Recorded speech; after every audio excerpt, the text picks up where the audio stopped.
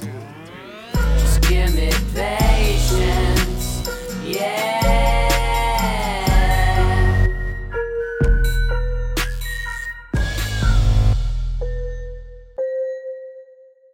At Evernorth Health Services, we believe costs shouldn't get in the way of life-changing care, and we're doing everything in our power to make it possible. Behavioral health solutions that also keep your projections at their best? It's possible. Pharmacy benefits that benefit your bottom line? It's possible. Complex specialty care that cares about your ROI? It's possible. Because we're already doing it. All while saving businesses billions. That's Wonder made possible. Learn more at evernorth.com/wonder. Your brain needs support, and new Ollie Brainy Chews are a delightful way to take care of your cognitive health. Made with scientifically backed ingredients like Thai ginger, L-theanine, and caffeine, Brainy Chews support healthy brain function and help you find your focus, stay chill, or get energized. Be kind to your mind and get these nootropic chews at ollie.com. That's OLLY.com. These statements have not been evaluated by the Food and Drug Administration. This product is not intended to diagnose, treat, cure, or prevent any disease. Z-Pack, what's up? It's Dr. Zubin Damania, or Z-Dog, as they say in England, where they speak Englandish. Today, I am going to talk about a crucial case that happened in Great Britain and our neighbors across the pond. It's so crucial because it sets a precedent for how we treat our healthcare professionals in terms of making mistakes, in terms of public perception, and in terms of legal and criminal consequences. This is the horrifying case of Dr. Bawa-Garba, who it was a registrar in the UK in the NHS system. A registrar is basically like a chief resident. And let me back up for a second. I want to say this. The piece about this was written, that I reviewed and I posted today on Facebook, was written by Dr. Saurabh Jha, who is a radiologist at UPenn, actually worked for 4 years at the NHS in Britain, was trained in Great Britain, and so understands the case very well, spoke to a very close friend of Dr. Bawa-Garba, who that's how he got the information, and wrote a really exhaustive, beautifully done piece. And so he was kind enough, after I posted it, to actually reach out by Facebook message and let me know that he made himself available to answer any questions. So I got on the phone with him. I just want to make sure the audio is working on this thing. I got on the phone with him, and he laid it out for me, and it was great. We had a great discussion. So he really filled in some of the blanks in my understanding of this case. So let me put it in terms that we can understand here. Imagine you're a chief resident in pediatrics. You've just come off maternity leave with your own child, okay? And you're stepping into a hospital where you've been given no orientation, so you have no formal orientation to how this hospital works. You're overseeing underlings in the forms of residents and interns, and your attending physician is actually at a different hospital, but comes in once in the evening to say hi and check in on you. Now imagine in this case, you admit a child who's 6 years old with Down syndrome, who had a cardiac defect repaired as a child, was on enalapril presumably some heart failure related to that, at a good dose for a child, 10 milligrams, and the child comes in with what looks like to you hypovolemia due to maybe viral gastroenteritis. You give some fluid, and the child perks up a bit. Now, initially, the child's blood gas might have been 7.0, which is pretty low, and the lactate was elevated. So this is concerning, but as a chief resident, you're covering 3 wards, say, and your pager's blowing up off the hook, but you take care of this child by going, let's give some fluids, give a bolus, and recheck the lactate and the blood gas. You do, and the blood gas has improved to 7.24 and the lactate has come down, and the child appears to be perking up and getting cheeky, as they say in Great Britain, in Englandish. So at this point, you continue managing your stuff. Now imagine later you're called to the code of this child. The child dies. You then write in your own electronic journal a deconstruction of what could have happened, incredibly self-critical, because you're a chief resident, and that's what we do in medicine, is we beat ourselves up And when a mistake happens or an error happens or someone dies, even when it's not our fault, even when it's a system's fault, we will tear ourselves to pieces until there's nothing left but a shell of a human being, because that's what we flipping do, all right? Well, what if she did this? And then, because it's Great Britain where malpractice is different, well, let's pretend we're still here. Imagine you are then taken to court and tried for manslaughter. It's not malpractice, it's manslaughter for the death of this child. And your own journal that you used to sort of deconstruct and learn from what happened is used against you in court. You are then convicted, put on probation, and then the medical board that oversees your license, instead of standing for you like a tribunal that determined that it was a system error and human error and we should learn from it, instead of standing by you, they took away the fact that you were ever a doctor and you cannot practice medicine in this country again. Imagine if that happened here to a chief resident in pediatrics.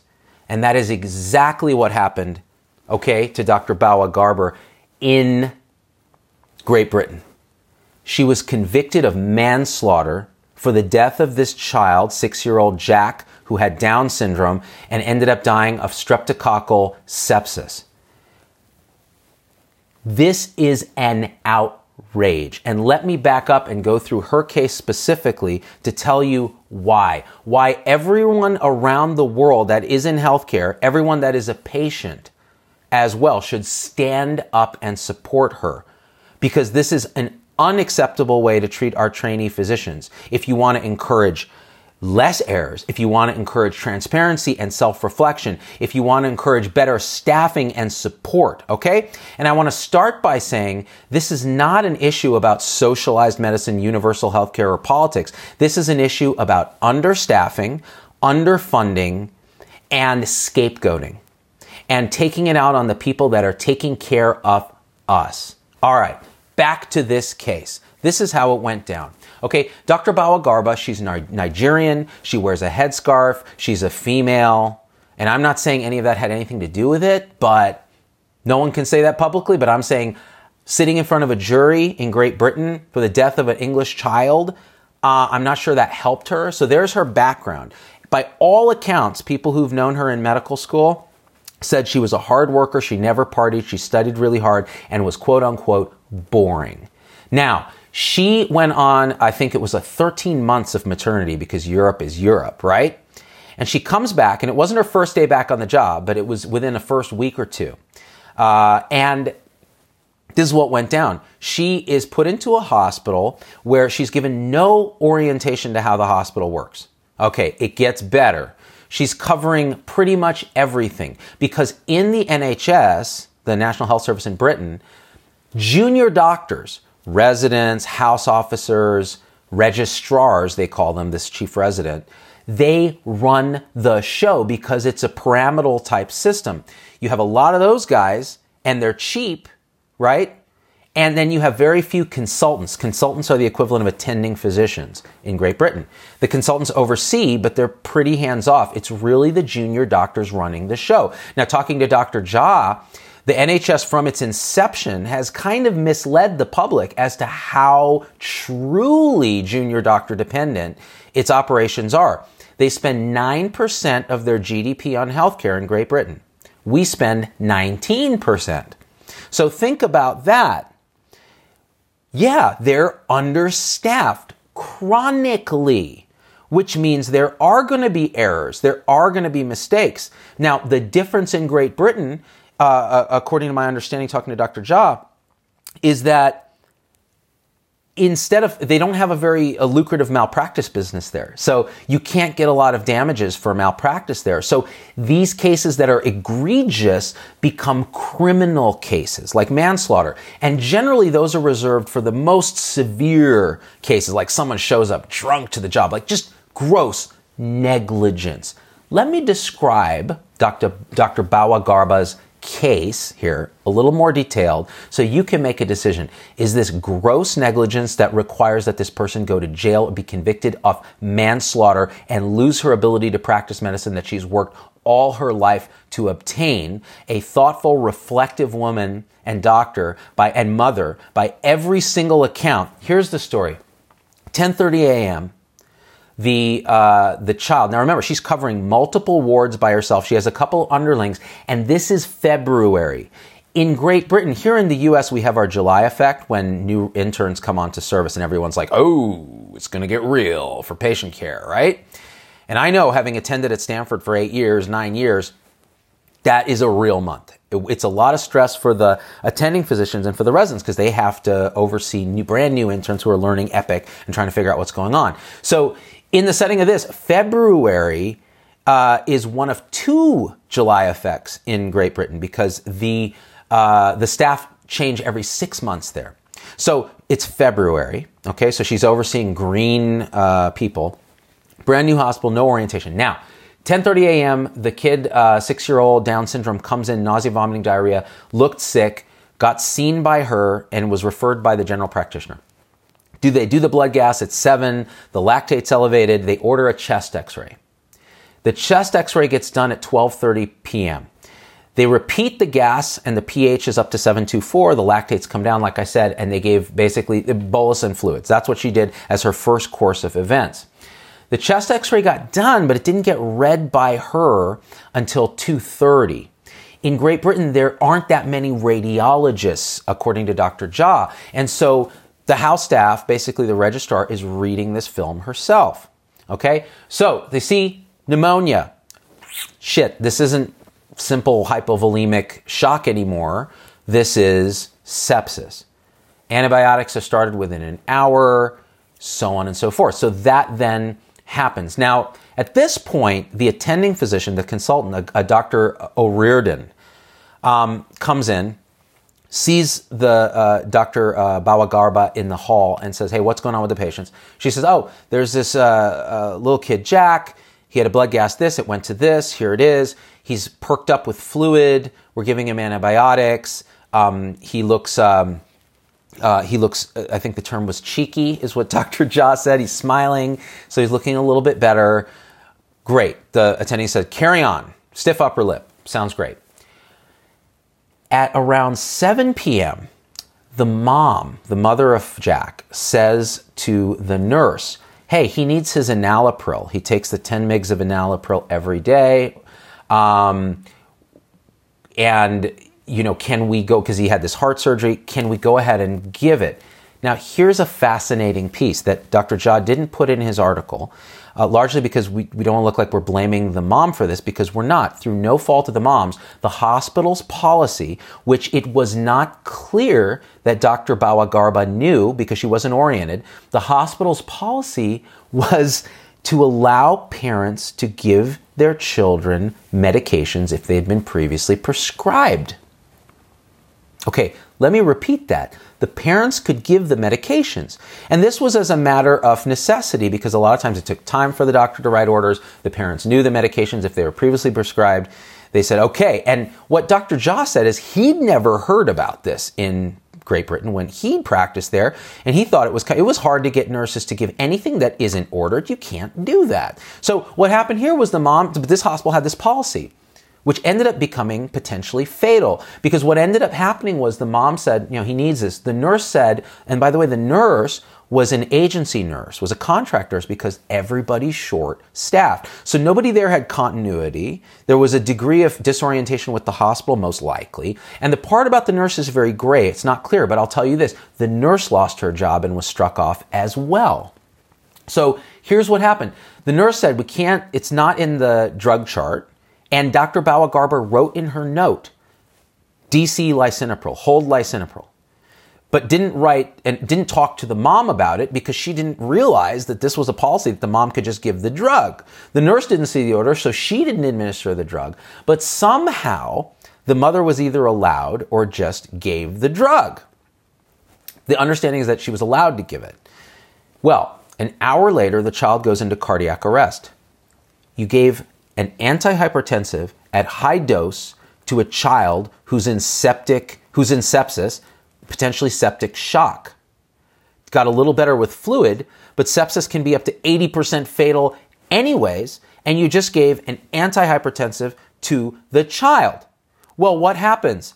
Cardiac arrest, because the blood pressure probably bottomed out in a kid who was barely compensating, was speeding up the heart, was doing all kinds of stuff to try to compensate, and was barely holding it together. And then you stick a wrench in it in the form of enalapril. An hour later, because it takes that long for the drug to get absorbed orally in a patient who's hypoperfusing his gut. So the kid codes. Now here's where the second error happened. They start resuscitating the kid doing CPR.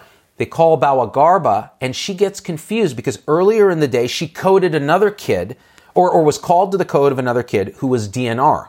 She got confused, thought this child was DNR, and said, don't do resuscitation. A minute passed when they figured out the mistake, and she said, do resuscitation. CPR was done. So a minute delay in the CPR. Okay, so there's a mistake. But the kid's already in cardiogenic shock, or septic shock, with a cardiogenic component from the enalapril, presumably. Now, of course, the child dies. Family is devastated, understandably. Worst possible thing you can imagine as a parent, your child dies in the hospital, right? Then you find out the series of mistakes that might have led to the child's death. And here are the series of things. Sepsis wasn't diagnosed quickly. The antibiotics were delayed because initially it was treated as hypovolemic shock instead of septic shock due to the delay in reading the chest x-ray. Then you have the giving of the enalapril, which was given by the mom. And you have to understand this, according to Dr. Jha, in Great Britain, the culture is very different than here. They don't put doctors necessarily up on this high pedestal. They are public servants. And if you betray the public trust, you are a criminal. And so the judgment is always with the sort of family. The public will always be with the family. So even if the mom gave the medication, it was the hospital and the doctors that didn't prevent it from happening. And it was no fault of the mom's. So somehow she was allowed to give this drug, right? And we've seen this happen here kind of against the rules. So in the setting of this poor child dies. Now, Dr. Bawa-Garba takes this incredibly hard. Remember, she's covering a ton of patients, new interns and residents. She's in a hospital she doesn't understand because they haven't oriented her. And on top of this, she just come off maternity leave. So she has her own kid and is probably not sleeping. Okay, now, all of these collude to have this disaster happen. She writes in she's encouraged by her, by the way, the attending physician, the consultant, O'Riordan, washes his hands of the whole thing and was never held liable, was never held accountable for any of this, moved to Ireland.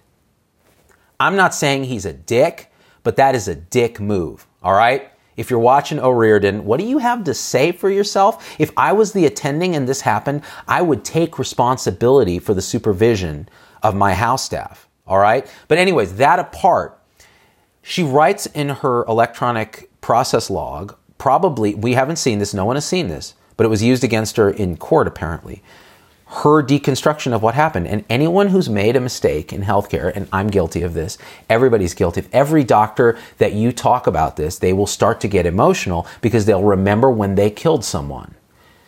You will beat yourself to death. You are your own worst critic unless you're in a deep kind of denial. You will never let yourself rest after you make a mistake like this. And that's what happened with her. So she writes out all the things that she could have done right that didn't happen that day. Now, she doesn't mention necessarily the system failure of understaffing, lack of orientation, a hospital that lets parents give meds, the failure of communication of the chest x-ray, the lack of radiology, right? The poor agency nurse, we don't know what happened there, right? And so somewhere there was a failure of communication. And so she writes all this down and it's used against her in court. Now remember, she didn't get convicted until like 4 years after this happened. It happened in 2011. She was convicted at the end of 2015. In that whole time, she's practicing. She's learning. She's exemplary by all accounts. An exemplary doctor. Because once something like this happens to you, you don't think you're never going to miss sepsis again. By the way, 2011 was the time before early sepsis bundles and things like that.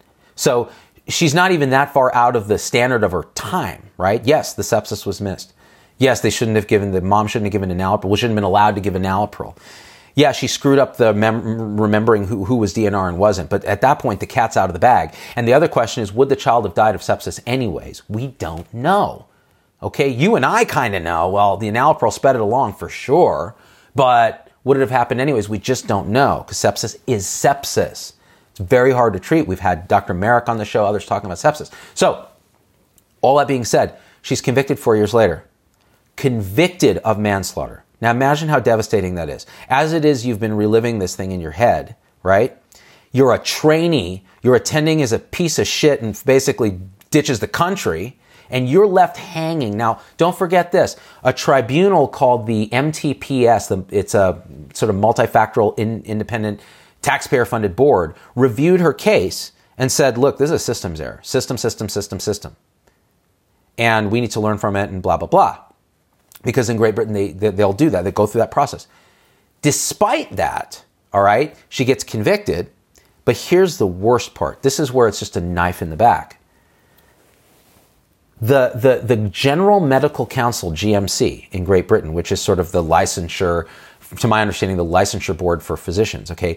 Their entire modus, a very conservative, august organization, is to protect the public trust. In other words, make sure the reputation of physicians is untarnished in the public eye. So what do? They go on a crusade against Dr. Bawa-Garba. They say, well, this is literally what they said, this mistake came out of the blue. How can we say it won't come out of the blue again and she'll kill someone? She cannot be a doctor. Are you effing kidding me? The organization that's supposed to represent us, right, doctors, stabs her in the back, drags her through the mud, and then strikes her off the register of doctors in Great Britain. And it's appealed, it goes to the highest court, and the highest court agrees with them. This is an outrage.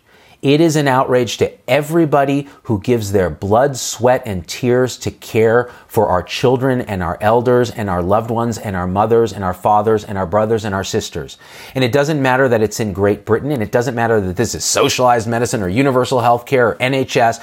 It could, if it happens there, it could happen to any of us. Where is the international outrage among healthcare providers to stand up and say, we stand with Dr. Bawa-Garba. We will not allow this. We learn from our mistakes. We fix our system errors. We change it from 9% of GDP to 10% of GDP to get more docs and nurses and x-ray techs and radiologists supporting it. We change the protocol for recognizing early sepsis. We orient our junior doctors to their new hospitals, right?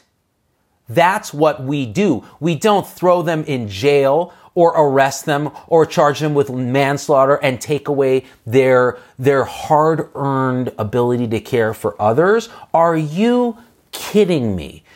Are you kidding me?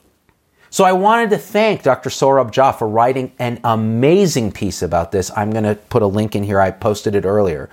I want to send my full support to Dr. Bawa-Garba. If she ever wants to come on the show, if she ever wants to talk, we're here. I think most of the Z-Pack concurs. I'm going to read a couple comments right now. And we support our brothers and sisters in the NHS who every day fight to take care of patients against great odds in a system that is much beloved in Great Britain, but still has problems, just like every system. So let's not make this a political thing. Let's make this a human thing about caregivers and patients trying to do the right thing and learn from mistakes. All right, comments.